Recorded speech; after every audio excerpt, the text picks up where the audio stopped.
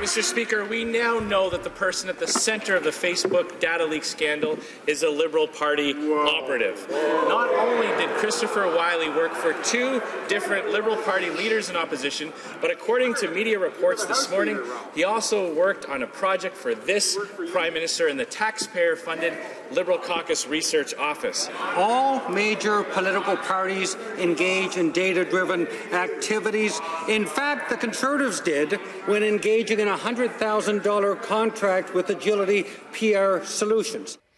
Okay, a question period classic. The Conservatives accuse the Liberals say Conservatives do that too. Maybe not the most productive way to have a debate or an argument. But in this case, Scott Bryson is right. All political parties are using data in their campaigns. So considering what's happening south of the border these days, should we be concerned about that? We have some guests here to talk about all of that. Chantal Hebert is in Montreal. Andrew Coyne is in Toronto. And Paul Wells joins me here in Ottawa. Good to see everybody.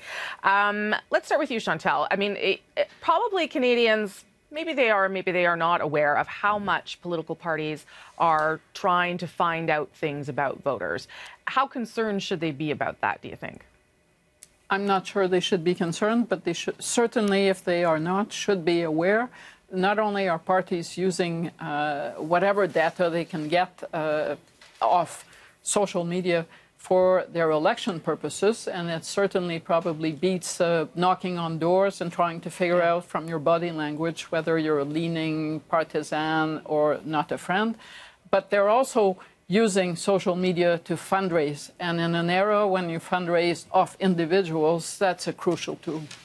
Andrew, what do you think about this? I mean, we know that this government in particular has spent something like $13 million since coming to office advertising on social media, which is totally fair game, but I wonder how much of that they're using also to tap into getting to know their voters better. Yeah, and there's illegitimate and legitimate parts to this, or illegal and legal parts to it. The illegal part we've been discussing lately is, are people getting at their private information? Is information being improperly leaked? Are privacy concerns being observed? And that's certainly a legitimate issue. I think it's also, though, worth questioning whether this is really something that we want to encourage or are comfortable with, the degree to which not only political parties but also private companies can put together these kind of composite portraits of you. At some point, even if all of the information has been assembled from publicly available sources, if you put it all together, you start getting to something fairly invasive at the individual level. Even more important to me is you're kind of slicing and dicing the electorate into these micro targeted segments with a different message for each, and sometimes messages that are quite inflammatory or quite below the belt. It used to be in the age of the mass media that all this was out in public, all this was out in front of us, and we could see whether somebody was saying one thing to one part of the country or one thing to one segment of the electorate and another thing to another. That's harder to monitor now when everything's kind of subterranean, if you will. Yeah, that's a good point. Paul?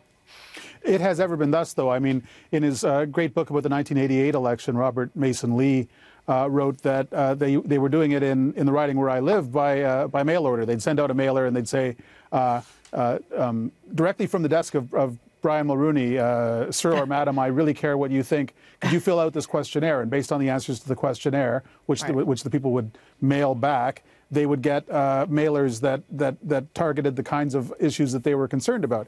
It's just now a hell of a lot easier to do that because of social media. And the political parties, all of them, Scott Bryson was right about that, are very jealous about their ability to do that. There's a reason why we've had several changes of government from Conservative to Liberal and back over the last several years, but no government has ever seen fit to include political parties in the basic requirements of Canada's privacy laws. Yeah. There's no requirement to let you know that they've got your data. There's no requirement to give it back. There's no requirement to delete it after the first reasonable use. Yep. And they help themselves to public funds to pay for it. This is the political parties. I mean, it's one of those who guards the guardians things. They're all very concerned about when everybody else does these things, but they excuse themselves from these same obligations. They help themselves to public funds. None of it is democratically necessary. Arguably, it's democratically harmful. The only reason any one of them needs to do it is to keep pace with the others. If there were some way to get all of them to give it up, I think our democracy would be healthier. And the Privacy Commissioner has been asking for this, as Paul points out. Chantal, last word on this to you. I think we will work towards a more rule-based environment. I don't think parties are going to swear off this. To Paul's point, I covered the by-election in Ontario in the 80s, where the government of the day sent flyers that said that if you voted for the opposition, Ontario would become officially bilingual. It wasn't a writing that liked the French language. So this is not a new strategy. It's just a new means to do it. But there is also a buyer's beware. If you are on the social media or if you go to a political rally and you offer all that information, I guess you shouldn't think it's because you're only going to get a Christmas card from the Prime Minister. Well, I just assume I'm getting Christmas cards from everybody, no matter what happens. Okay, Paul, I'm going to start with you on this one. Next week, we're going to hear from the Quebec government and the Ontario government about their budgets, although Kathleen Wynne's been out throwing money around this week already, and this happening as they lead up to their election. I don't know what the Quebec budget's going to bring, but I certainly have a good sense of how Ontario is positioning itself. How should we read what's going to happen next week as they prepare for an election?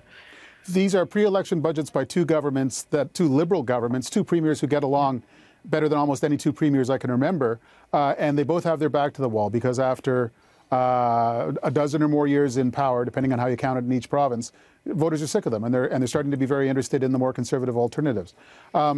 Faced with that, Philippe Couillard, who's going to go to the polls in the fall, is going to stay the course. He's been restraining spending. He hasn't been handing out a lot of gifts. He's been trying to show that he's the kind of responsible steward that you can count on, more responsible than François Legault of the upstart CAQ party.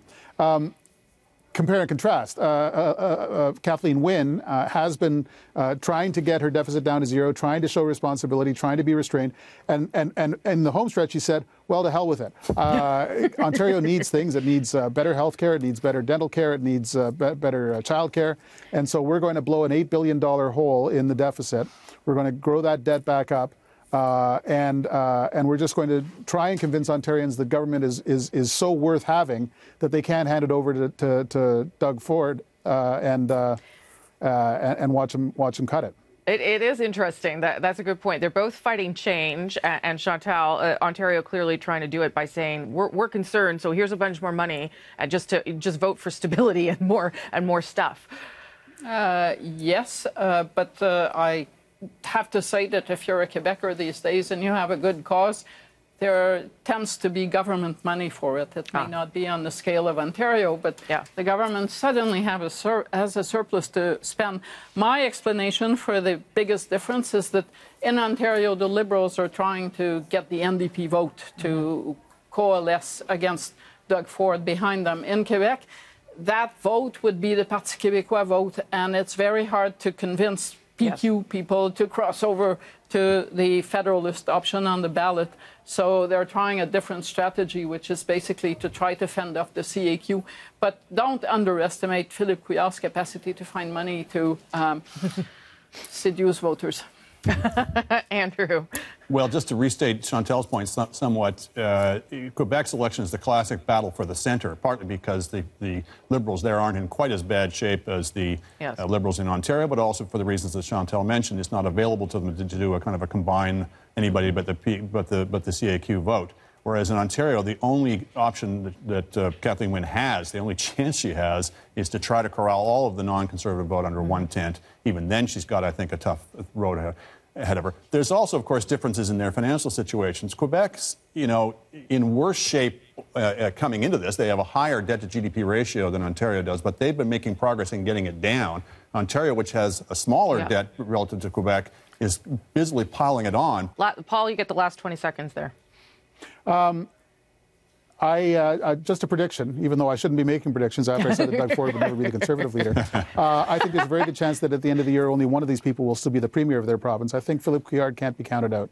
François Legault is really good at putting his foot in his mouth, and this is the first time he's gone into a campaign in the lead.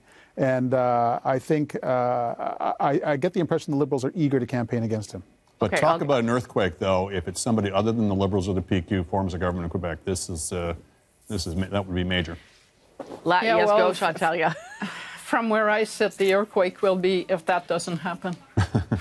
Okay, there you go. Thanks, everybody.